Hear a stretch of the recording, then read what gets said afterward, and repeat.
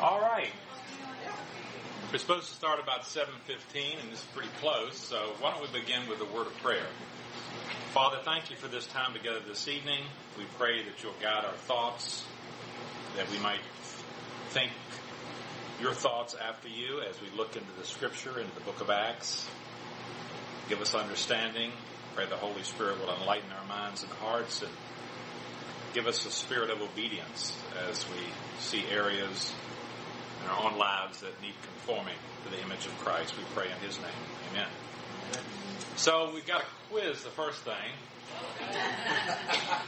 A quiz.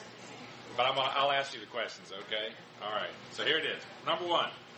The book of Acts was originally the second part of the Gospel of John. True or false? False. Originally part of the Gospel of Luke, or two-part, right? 2. The earliest date for the writing of Acts is AD 74.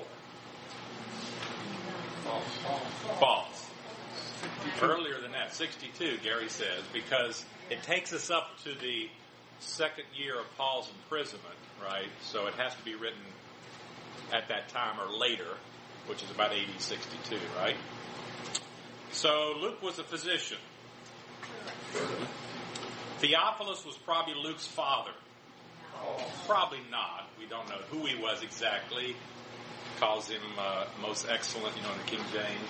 Could be an official of some time, maybe a Roman official, maybe his patron, maybe. 5. Whenever we read whatever we read that the church did in the book of Acts should be done by churches today. Not necessarily, right? This is narrative. And so we're seeing examples of what the early church did, and we're trying to discern principles that may apply to us, but we want to test those with what the direct teaching of the apostles is in the epistles, right? And see what they say exactly. Luke's use of medical language is absolute proof that the author was a physician. I didn't say that, did I? I said it could be, but I can use the word scalpel or suture or something. So just because Luke uses a medical term doesn't prove, but it certainly would go along with that, wouldn't it? 7. The baptism of the Holy Spirit that Jesus mentions in Acts 1:5 took place first on the day of Pentecost. And we said that, yes, last time. We tried to show that. All right. Let's see what we did last time.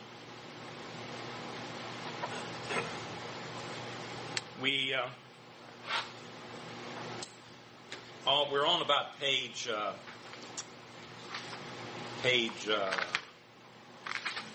5 about.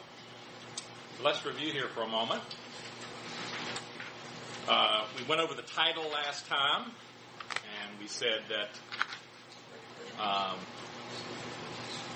it was probably part of a two-part work, Luke Acts. And we said that we get that from the introduction to Acts, where he says in my former book, and then we read about that in Luke 1 through 4, where there's the real introduction to Luke Acts there. And then we talked about the importance of this book.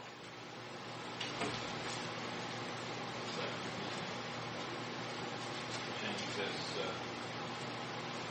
look here a second. We talked about the importance of Luke Acts, and we said it's important because it sort of bridges the gap between the Gospels and the Epistles. That's one reason it's very important. It tells us about the conversion of the Apostle Paul, what happened to the apostles like Peter and so forth after the death and resurrection of Christ. We talked about the authorship. We said, of course, it was Luke, who is called a doctor or a physician by Paul, Colossians 2:14. He traveled with the Apostle Paul. Remember we said. We talked about those we sections beginning in Acts 16, you remember, where the author says, we.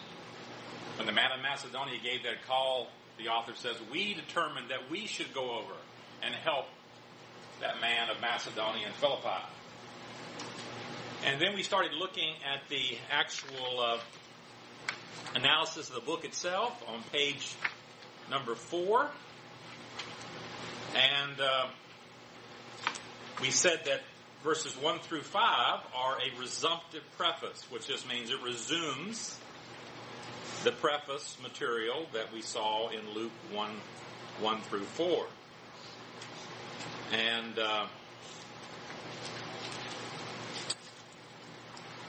we talked about Jesus talks about the convincing proofs after his suffering, presented himself to them, gave convincing proofs. He appeared to them over a period of 40 days. And so we said that when Jesus was resurrected, he appeared to, it appears to be Christians only. Apparently Jesus was not around all the time like he was during his earthly ministry. He made appearances. For instance, let's see here. I was thinking about Acts 10:41. This is Peter at the house of Cornelius. And he says in Acts 10:41, he's talking about Jesus here. He says they killed him, hanging him on a cross, but God raised him from the dead on the third day and caused him to be seen. Verse 41, he was not seen by all the people. So it wasn't like he was walking around Galilee like he did during his ministry on earth. He was not seen by all the people, but by witnesses whom God had already chosen, by us who ate and drank with him after he rose from the dead. So Jesus appeared to these people, many people. Remember, Paul says in 1 Corinthians 15, 500 people at one time he made an appearance to. So he appeared at various intervals over this period of 40 days. And the ascension is the end of that 40-day period. He told them, don't leave Jerusalem, but wait, page 5, for the baptism with the Holy Spirit. And we said, Peter says in Acts chapter 11 that we'll get to, that this baptism with the Holy Spirit, that what happened to Cornelius, this baptism with the Holy Spirit, he says, this is what happened on the day of Pentecost. Pretty much identifies it very clearly. So we're in Jerusalem. Let's look at Jerusalem. I asked last week, nobody's been to Jerusalem, but I see the Biggs are here, so they have been to Jerusalem a few times. So let's look at Jerusalem a little bit and get our bearings. So we're looking from the west. We're looking from the west. So, if we look at a map, as you see, of Israel here, of New Testament times, here's Jerusalem right here. And so we're over here in this picture. We're over here looking in this direction. We're west looking east. We're west looking east. And you'll see in that picture, we can see the sort of the Dead Sea over here as we're looking from Jerusalem. So here's Jerusalem.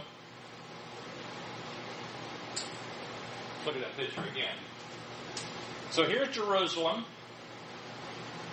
Here's the modern city is here to the west, over here. You can see the taller buildings here.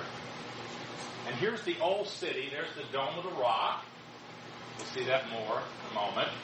The Judean wilderness out here, the Dead Sea over here. So I'm just giving you a big picture there of Jerusalem. So let's look at Jerusalem, mainly the old city. Here's the old city, mainly here, with the present-day walls. Now, Jerusalem has, or had at one time, 3 distinct valleys. 3 distinct valleys. 2 of them are still clearly visible today. The Kidron Valley is here. This is on the east side of the Temple Mount. You see that? Can you see that there? And the Mount of Olives is up here. Now, you can't see the elevations here. This is a cemetery, Jewish cemetery up here. There's a hotel right here. And the Mount of Olives runs right there. And actually, this is pretty steep. You'll see in a picture in a moment. It's a deep valley right there. And so this is the Kidron Valley. And it runs around here and connects with the Hinnom Valley. It runs around here to the south of Jerusalem and connects to the Hinnom Valley. So they connect the Valley of Hinnom down here and then along on the western side there. So that's the second valley. There's also a central valley here. Now, it runs right up through here. It did at one time, but it's been pretty much covered in today. So there's no real valley there today. Sometimes it's called the Tyropoeon Valley. Tyropoeon Valley. If you've seen maps and stuff, you'll see the Tyropoeon Valley here, references to that. So there was a valley that ran right up here, right here outside the Temple Mount here, called the Central Valley. Here's how it kind of looks. So here's the Tyropoeon Valley here. Here's the Temple Mount with the Dome of the Rock there today. And here is the Central, the Tyropoeon Valley. You can see how they show it's kind of filled in the Tyropoeon Valley, the Central Valley. There's no real valley there today at all. And then here is the western part, or the western hill. So here is the Kidron Valley, the Central Valley, and the Hinnom Valley is over here on that part of this western hill. So we're looking at that again, at those three valleys here. You can see the present walls of Jerusalem. Now in Jesus' day, this wall would have come down here and come around here. It would have been, these are different walls. These walls mainly go back to Arab ruler Suleiman the Magnificent and so forth, 16th century. They've been torn up, built up, and so forth time and time again. So they're not the present walls. So here we're looking from, here's the Mount of Olives right here. So we're at the south end of the Mount of Olives. We got too much light, or can you see that? Can you see it? Okay.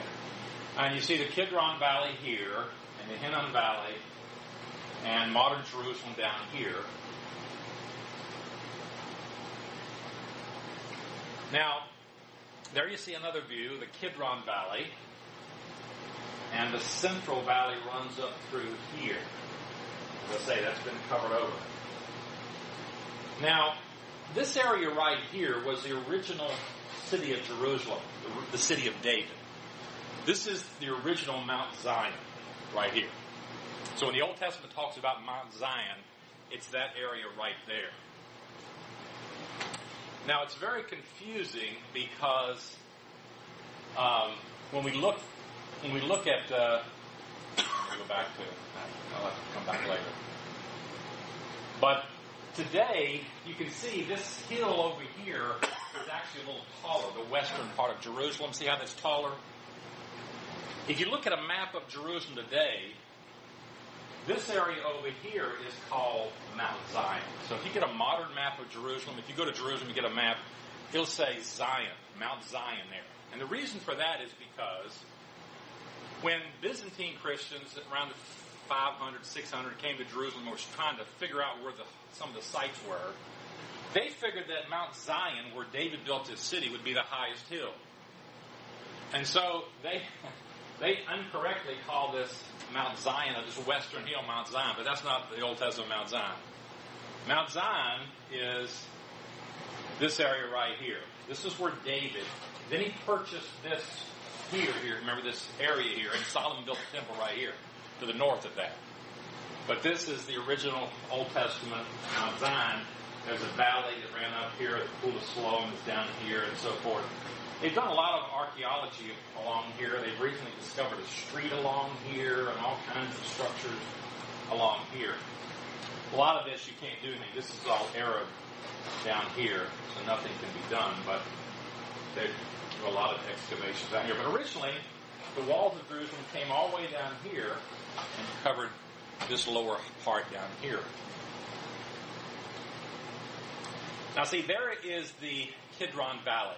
So we talked about, remember that Kidron Valley that's to the east of the Temple Mount there? Here's the Kidron Valley. You can see how deep that is. Here's the Jewish cemetery. Here's the hotel on top. The Mount of Olives runs along here. So it's pretty steep. And if you try to walk from the Temple Mount down here and up, it's a little, have you ever walked that? It's like you feel like you're just going to fall down almost. It's so steep trying to walk.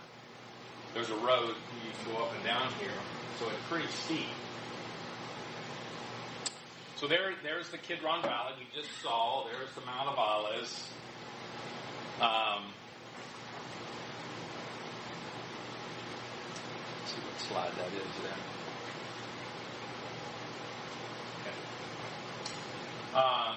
here is the Temple Mount from the south. Now, we call it the Temple Mount. The Arabs deny that there ever was a Jewish temple on that mount. They deny it absolutely and totally. And so, here's the original southern entrance to the temple. This is the way the Jews would have come into the temple, mainly from the south. There were other entrances. Here's the Al-Aqsa Mosque, and here's the Dome of the Rock. The Dome of the Rock is not a mosque, remember. These buildings, the Al-Aqsa Mosque here's a mosque, and the Dome of the Rock, were built in the late 600s by Arabs, Muslims who conquered Jerusalem. Remember, then the Crusades came. The Crusaders reconquered back and forth and so forth. And the mosque there commemorates, supposedly, where Muhammad, made his journey to heaven. It's supposed to be the third most holiest site in the Muslim world. He's supposed to have journeyed from heaven, from Jerusalem, directly to heaven with the angel Gabriel there. And there's a mosque here. And though the Jews control Jerusalem, the Muslims really control this Temple Mount. It's under the direction of Jordan. Jordan technically has control of that Temple Mount. And so you can't go there, and Jews can't go there and worship or pray or anything like that. When I was there, we went there, but it felt like there were people watching us the whole time. If you've been on the Temple Mount, you felt like you're being watched, don't you? It's an uncomfortable place to be in a way. It's not. There's people watching and everything, and you have to go up through a special bridge right there on the western wall, right there, and so forth. So there's the Temple Mount from the south. So this would have been where the temple was, original Solomon's temple, and then Herod enlarged the temple. This is the Temple Mount, and Herod the Great made it about twice the size it originally was. So it's much larger than it was during Solomon's time. He built it out. He built it out in every direction except to the east. He couldn't go any further east because the Kidron Valley. So the Temple Mount, he went south, he went west, he went north, and kind of doubled the size of the Esplanade. So quite large there. So there's the Temple Mount again. We're looking from the southwest. So south this way, here's the Mount of Olives, and we're looking down the southwest. Here is the old city.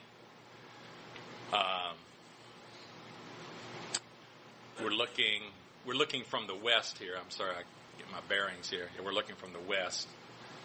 Here's where I stayed when I was in Jerusalem, the YMCA Hotel here. It wasn't the greatest place. Did you ever go there? You don't want to go there. Across the street is the King David, and that's where the President of the United States stays. He goes. He stays at the King David. We stayed at the YMCA Hotel when I was there. But there you're looking from the west. You're looking towards the east. Here we're looking from the north now. From the north. So the city of David is down here, to the south. We're kind of looking to the north. There's the Garden Tomb. If you ever go, and you go to the Garden Tomb, there's the Kidron Valley there. There's the north, So there we're looking at the from the north. So a while ago we were looking at the south, and we saw the Al-Aqsa Mosque there, and we saw the Dome of the Rock. Here's the western wall where the Jews pray. This is kind of the place where they go. And over the years, probably since you've been going, they've enlarged that, built that up. Have you been there recently? Not recently.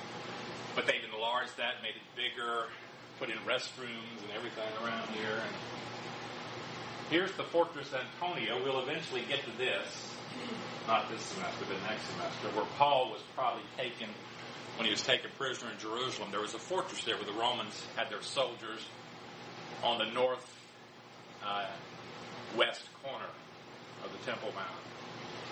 Here's from the east, so we're looking from the Mount of Olives down the dome of the rock there. You can't miss it. So here's the gate here, the western gate, eastern gate. So we'll talk about that because Jesus is supposed to return to the Mount of Olives, go down the Mount of Olives, come into the gate, probably this gate right here or something close to it.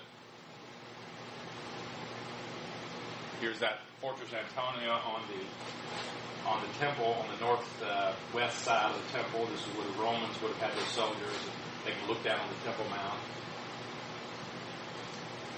So there's a question about exactly where was that Old Testament temple. It's a lot of speculation on that, but I think it's right there where the Dome of the Rock was, most likely. All the evidence points to right there where the Dome of the Rock. That's supposed to be the site where Abraham sacrificed Isaac and so forth. It might be. There's some evidence of that. There's from the east. Looking from the southeast. Kind of a close-up here. So here's that southern wall. This was the main entrance. I'll show you a better picture of that. This is the main entrance where the Jews would have gone into the temple. Mainly. There's other entrances, but there were a lot of gates there, steps. You can still walk on those steps today. Go there to the south and walk on those steps. Here's the south view. Again, the city of David down here. Mount Zion, the Old Testament would call it. And there you can see it particularly here. There's a natural spring right here, Gihon Spring. And Hezekiah built a tunnel. Have you ever walked through Hezekiah's tunnel? You don't? I don't think so. Okay. Well, I remember when Jerusalem was being sieged, he built a water tunnel from Gihon Spring over here to the Pool of Siloam here. And you can actually walk through there. The water is about up to your knees and so forth. And if you're foolish enough like we were, to do that. There's some question about where the tomb of David is. If you go there today, they'll take you to where the upper room was, and they said the tomb of David there. Clearly, it wasn't there. Probably in the city here.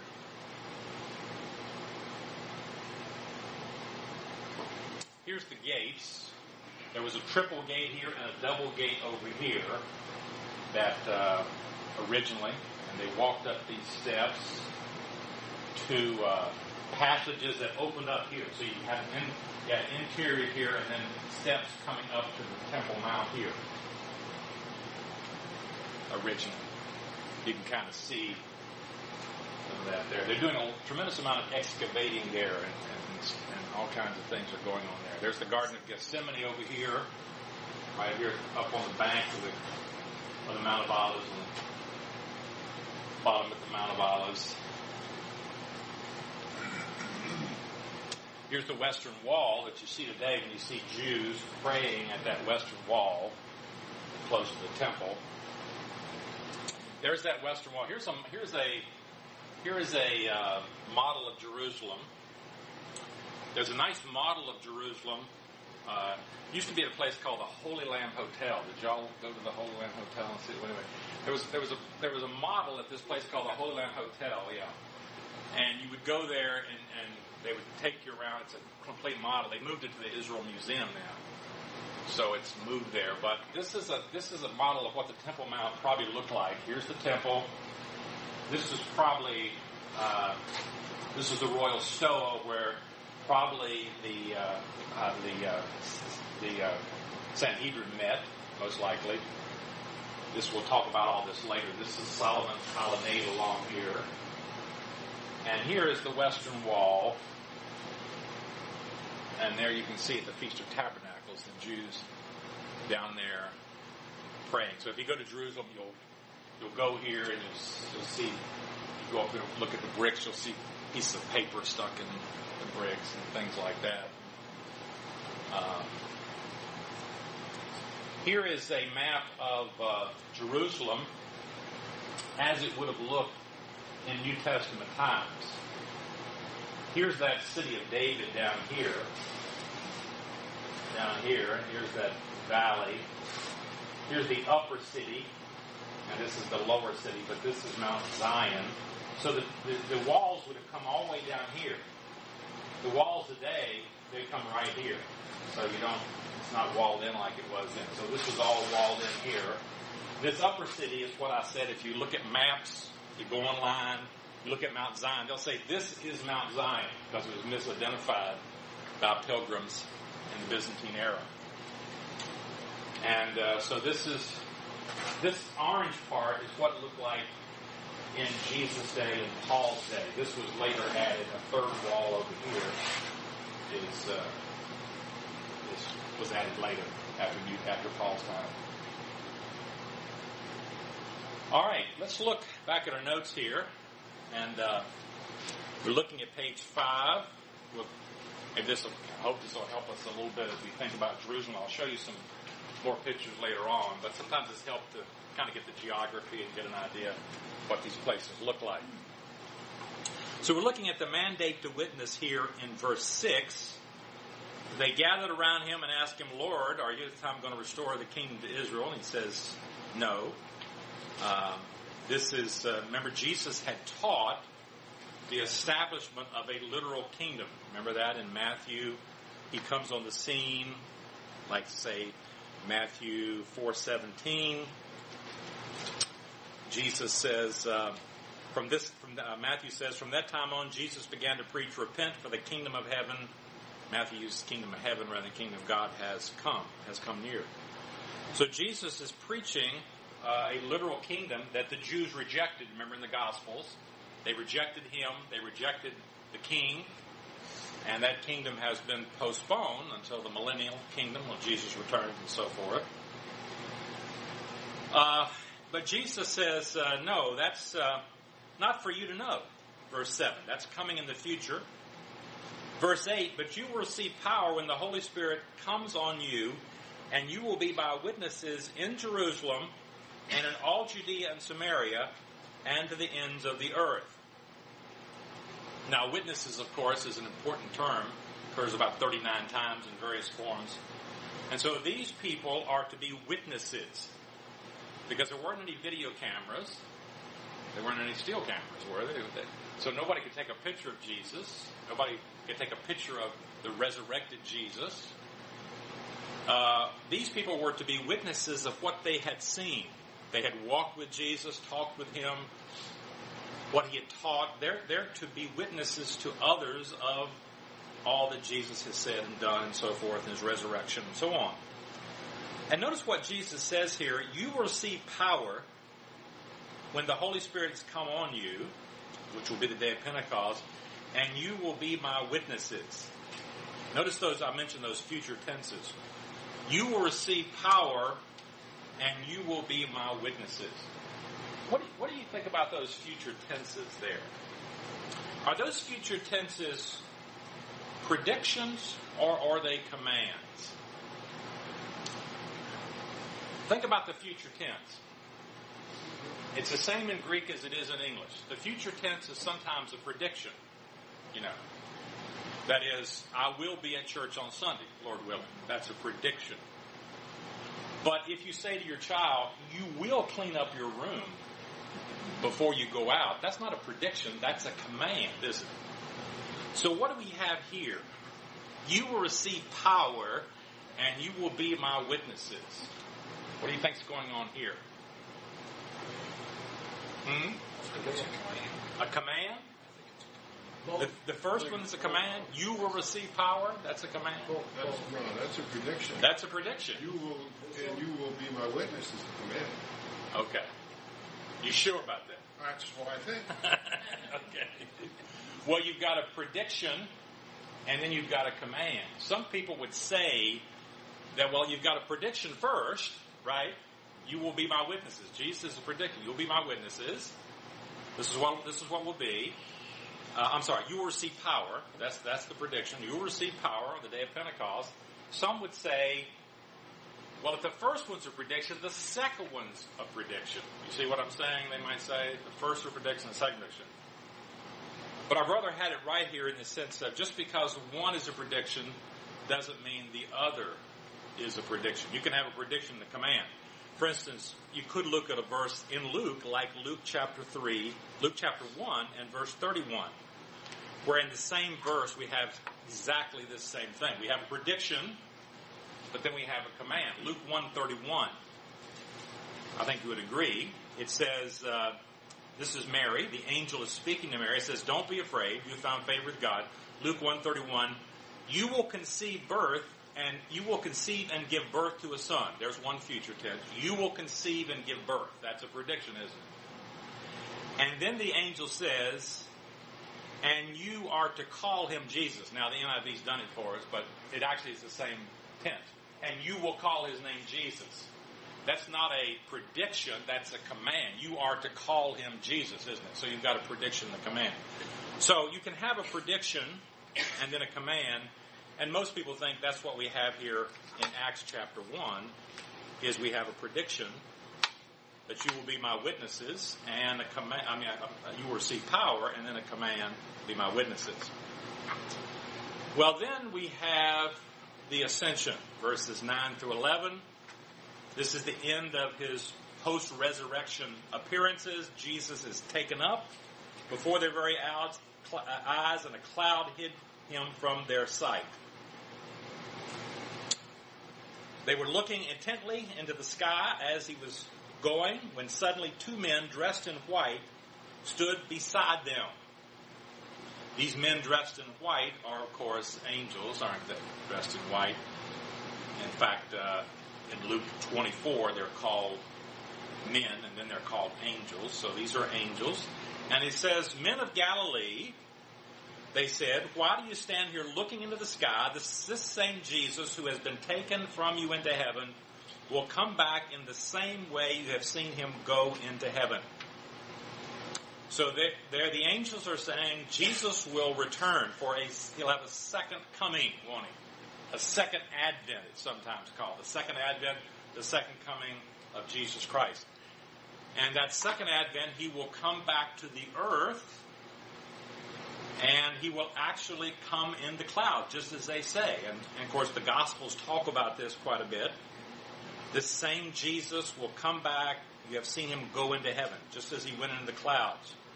All kinds of Old Testament texts talk about this.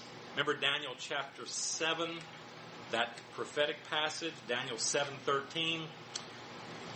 This is the vision, Daniel's vision of the four beasts in Daniel 7:13. And he says, in my vision at night I looked, and there before me was one like a son of man coming with the clouds of heaven. So there's kind of the first prediction of the coming of the Son of Man, coming in the clouds of heaven. And the Gospels pick up on that. They use that same language. Jesus uses that same language to describe, his coming again and so forth. Like Matthew 24, verse 30, Jesus is speaking here in Matthew 24. And he's talking about the end times, what's going to happen at the end. He's giving that great discourse here, talking about the destruction of the temple, the end of times, and so forth.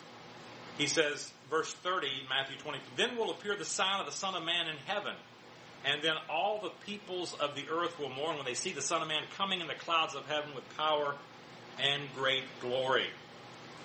So Jesus is coming back, and according to Old Testament prophecy, he's coming right back to the Mount of Olives where he left. Zechariah 14:4. Zechariah 14:4.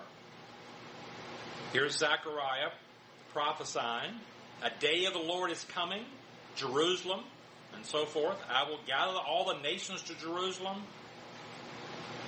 Then the Lord will go out and so forth. Verse 4, on that day his feet will stand on the Mount of Olives east of Jerusalem, and the Mount of Olives will be split in two from east to west, forming a great valley, with half of the mountain moving north and half of the mountain moving south.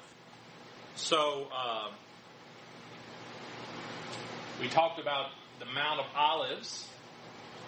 Here's the Mount of Olives here. Here's the Kidron Valley down here. Here's that Mount of Olives. This is the southern end of it, and it runs north here. Runs up north this way. And so Jesus is going to come down somewhere on the Mount of Olives and split that mountain in two. Right there. North to south. Right there in two on the Mount of Olives.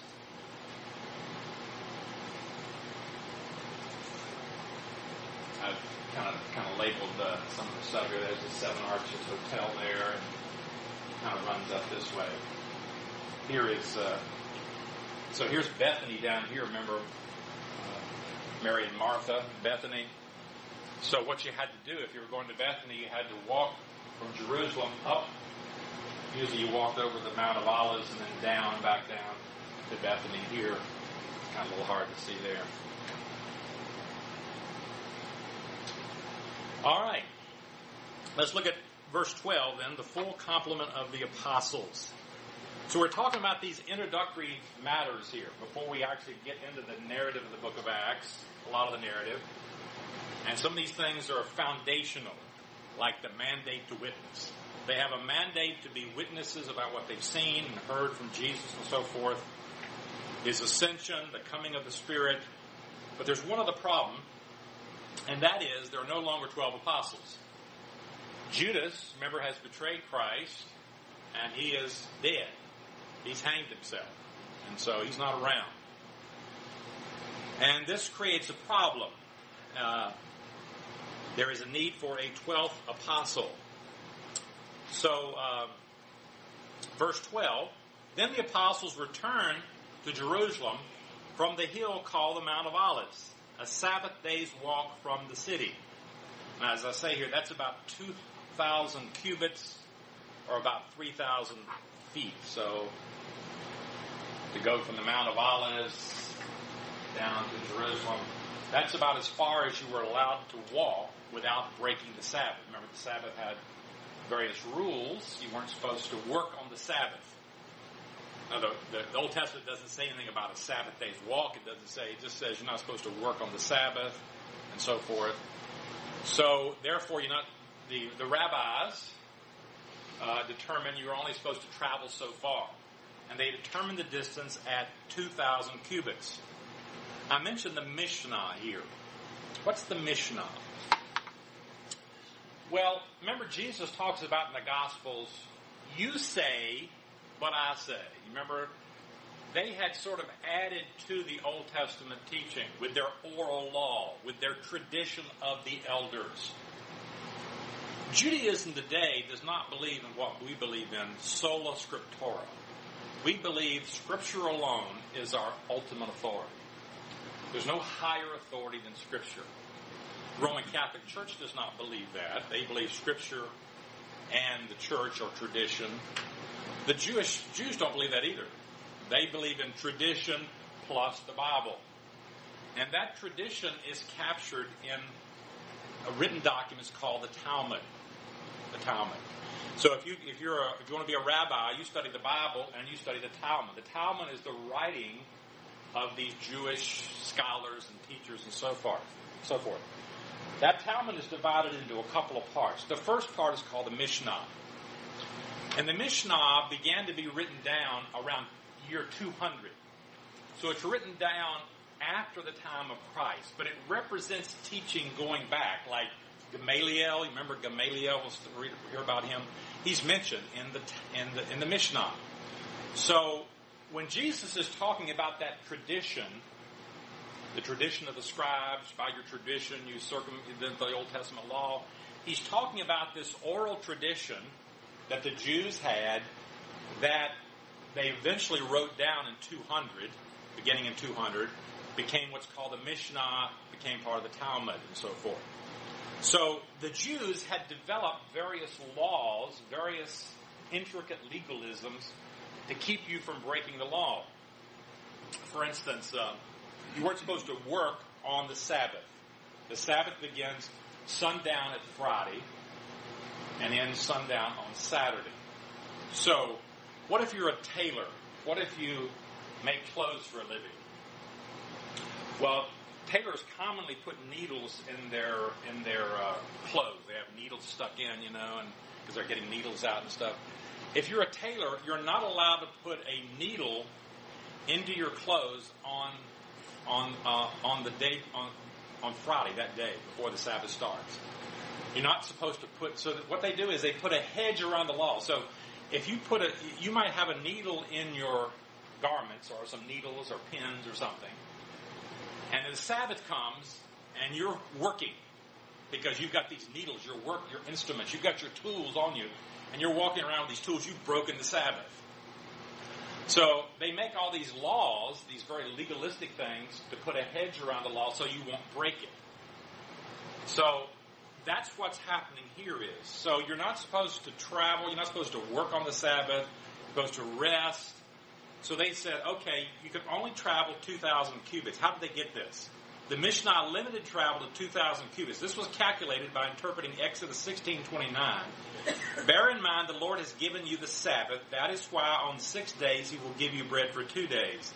Everyone is to stay where they are on the seventh day. No one is to go out. That's all it says. Don't go out. Well, what does that mean? In light of Numbers 35:5, outside the town measure 2,000 cubits on the east side, 2,000 cubits on the south, 2,000 on the west, 2,000 on the north, with the town in the center. They will have this as pasture land for the towns.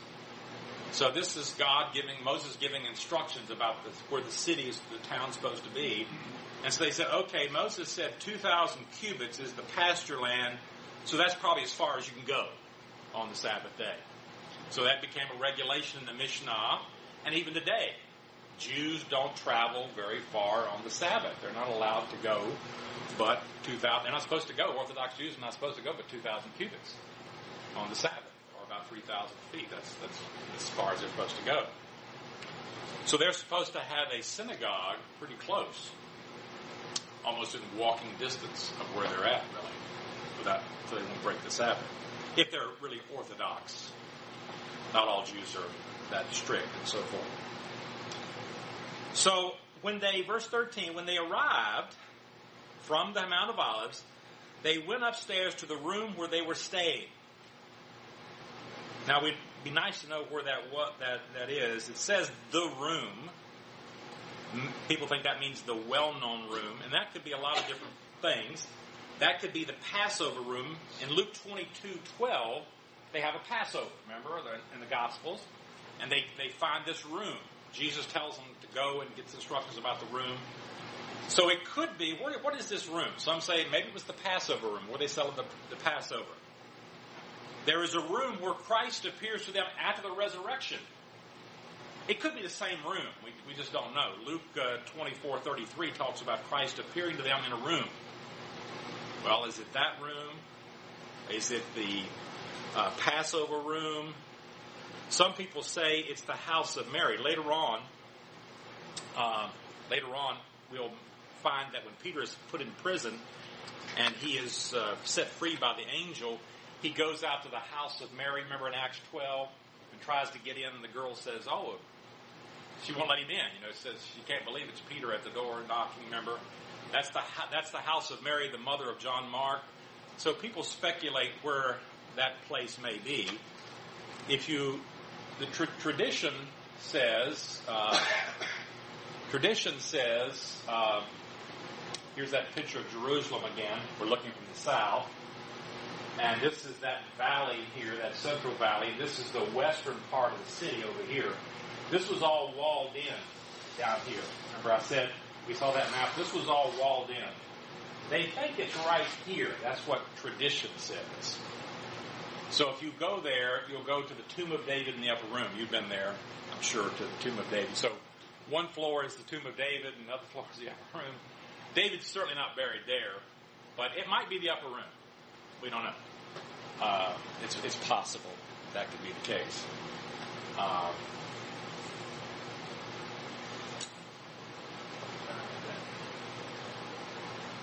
Yeah, I was just going to show you this. It's on the western side here. So, it says here in verse 14, it says, they arrived at the upper room, and he mentions the apostles who were there, the disciples of the Lord, the 11, Peter, John, James, Andrew, Philip, Thomas, Bartholomew, Matthew, James, the son of Alphaeus, Simon the Zealot, Judas the son of James, they all joined together in prayer along with the women and Mary, the mother of Jesus, and with his brothers. So I mentioned there who these were. His brothers are mentioned here. It says, with the women, Mary, the mother of Jesus, and with his brothers. I mentioned the women here because it's interesting that Luke has a lot of emphasis on women. Women who were part of Jesus' ministry, who followed him, who were disciples in a sense, not apostles, but were disciples. Luke has a special emphasis on that. Sometime when you look at the Gospel of Luke, you look at places like Luke chapter 8, Luke 8 verse 2 and 3. The 12 were with him, and also some women who had been cured of evil spirits and diseases. Mary called Magdalene, from whom 7 demons came out. Joanna, the wife of Chuza, the manager of Herod's household. Susanna, and many others. These women were helping to support them out of their own means. That's Luke chapter 8, verses 2 and 3. And Luke mentions that on several times. Luke chapter 23, verse 49. Luke chapter 23, so forth. So there's emphasis here on the women who helped Jesus, helped support his ministry here. They were together with the women, Mary, the mother of Jesus, and with his brothers. And I mentioned who these were: James, Joseph, the NIV says Joseph, Judas or Jude, Simon are mentioned. Now we know that these brothers, this is interesting because we know that they were unbelievers during his earthly ministry. At least in the Gospels, it's pretty clear that these brothers of Jesus did not believe in him during his earthly ministry. Mark chapter 3 and verse 21 mentions this. Mark chapter 3 and verse 21. It says, when Jesus entered a house, then Jesus entered a house, and a crowd gathered. This is verse 20, Mark 3:20. And so he and his disciples were not able to eat. Verse 21. When his family heard about this, they went to take charge of him, for they said, he is out of his mind. So his family thought, this guy's crazy. This guy's crazy. John chapter 7 speaks very clearly on this. John chapter 7, verse 3 through 5. John 7:3. Jesus' brothers said to him, this is Jesus, this is at the Feast of Tabernacles. In fact, we saw that slide of the Western Wall. We saw the Jews coming for the Feast of Tabernacles there. Remember in the Old Testament, there were 3 times a year where every Jewish male was supposed to go to Jerusalem. 3 feasts. Passover, Unleavened Bread, and Tabernacles. And so Jews still go there today to this feast. So Jesus was getting ready to go to the Feast of Tabernacles.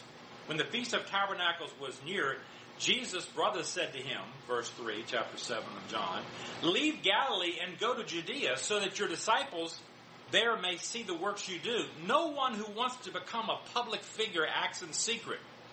Since you are doing these things, show yourself to the world. For even his own brothers did not believe in him. Chapter 7, verse 5. So this is very interesting, isn't it? That his own family, his own brothers, not his mother, I'm sure, but his brothers did not believe in him, but apparently they have come to believe in him. It's pretty clear that he appeared to certain people. We know from what Paul says in 1 Corinthians 15 that he appeared to James after his resurrection, his brother James. The writer of the book of James is Jesus' half-brother or Jesus' brother. But Paul mentions that in 1 Corinthians 15 when he talks about how the Lord appeared to him, after he says he was buried, he was raised on the 3rd day according to the Scriptures. Verse 5, and after that he appeared to Cephas and then to the 12. After that he appeared to more than 500 of the brothers and sisters at the same time, most of whom are still living, though some have fallen asleep. Verse 7, 1 Corinthians 15:7. Then he appeared to James. This is James, the Lord's brother, the writer of the book of James. So apparently they came sometime after the resurrection or something to come to believe in Christ, and they're meeting here at this place, this room. And I guess I got ahead of myself. We're looking at the full complement of the apostles here. Matthias chosen to replace Judas Iscariot. Verse 16 of Acts chapter 1.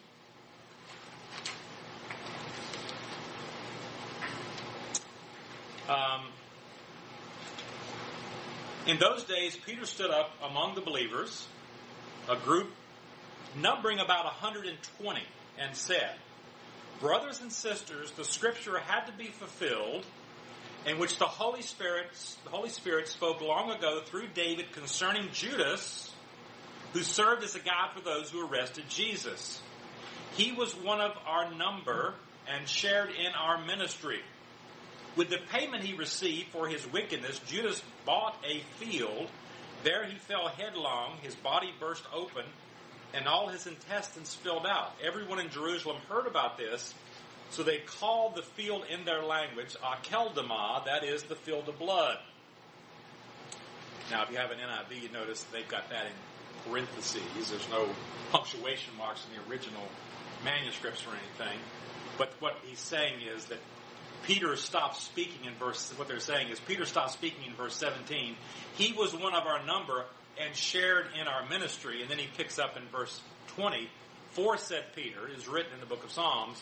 That is, that section I just read, with the payment he received, that's kind of a parenthetical section of Luke, the author, explaining to us about Judas. For those who are reading this, what happened to Judas? He bought a field. He fell headlong. His body burst open. All his intestines spilled out. Everyone in Jerusalem heard about this, and they called this place Akeldama, that is, the field of blood. So as I say here, Scripture had to be fulfilled concerning Judas. So Peter is saying the treachery of Judas was not an embarrassment to God's program. Or we've been learning in the Discovering God Hour about the sovereign will of God. That God is in control of all the events, and so Jesus' death was not a surprise to God. It was part of the program of God, even though Judas is responsible for betraying him. God's sovereign will includes the good and the bad that people do. God works it all together to carry out his purpose. And so Peter says that it wasn't embarrassment because Scripture predicted it. And he's going to cite a couple of passages here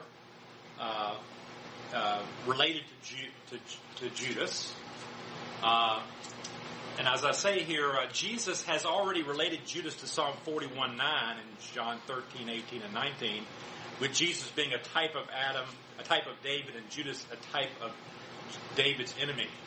So in the Psalms, which are typical of Christ many times, remember David is the king, Jesus is the final ultimate king, the line of David.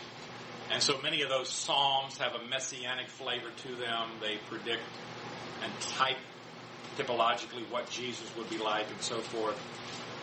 And so Peter is going to tell us here about these two passages that show the apostasy of Peter needed a replacement. Verse 20, he said, "It is written in the book of Psalms, may his place be deserted, let there be no one to dwell in it, and may another take his place of leadership. Therefore it's necessary to choose one of these men who have been with us from the whole time the Lord was living among us." So Peter says here that there's a couple of passages here. He cites Psalm 69:25, Psalm 109:8, that demand a replacement for Judas here. May another take his place of leadership. So it's the defection of Judas that causes the need for a replacement. It's not his death.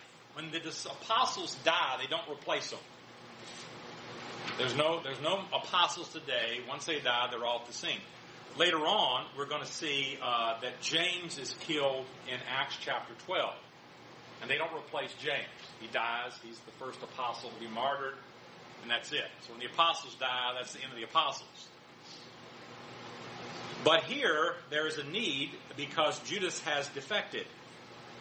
And there is a need for 12 apostles, apparently. Remember, Matthew 19:28, Jesus says that the apostles, the 12 apostles, Matthew 19:28, the 12 apostles will sit on thrones judging the 12 tribes of Israel. We know that's not Judas. Judas was an unbeliever, even though he was chosen to be an apostle. He's not the one. We assume it's this Matthias. We'll talk about that here next time. But so they need another apostle. Now, my guess is Jesus gave instructions about this. Remember, we read back there in Acts chapter 1 where it says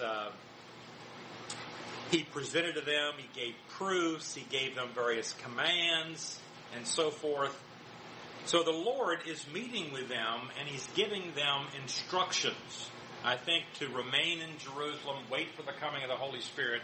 And my guess is he probably gave them instructions about replacing Judas, would be my guess, and probably how it was to be done. Now, I know the Bible doesn't say that, but I think it's a good bet. Maybe I shouldn't have said that. It's a good bet.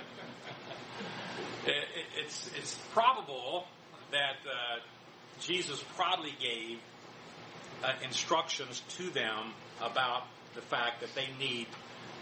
My guess is Peter just didn't think this up on his own, necessarily. He probably had instructions from Christ and so forth. But the Old Testament predicted this, that someone would betray Jesus and another would take his place. And so they're going to choose another to take his place. Now, there's some controversy, as we'll see next week, about did they choose the right person? Because some have said, no, the Apostle Paul is that 12th apostle, and they kind of made a mistake here. They have boo-boo here, And you can see by the way they did it, casting these lots is not necessarily the best way to do this kind of thing. So we'll have to wait till next week, and we'll talk about that. Why don't we close with a word of prayer? Father, thank you for our time together this evening. Thank you for the Word of God, and give us understanding in all these things. We pray in Christ's name.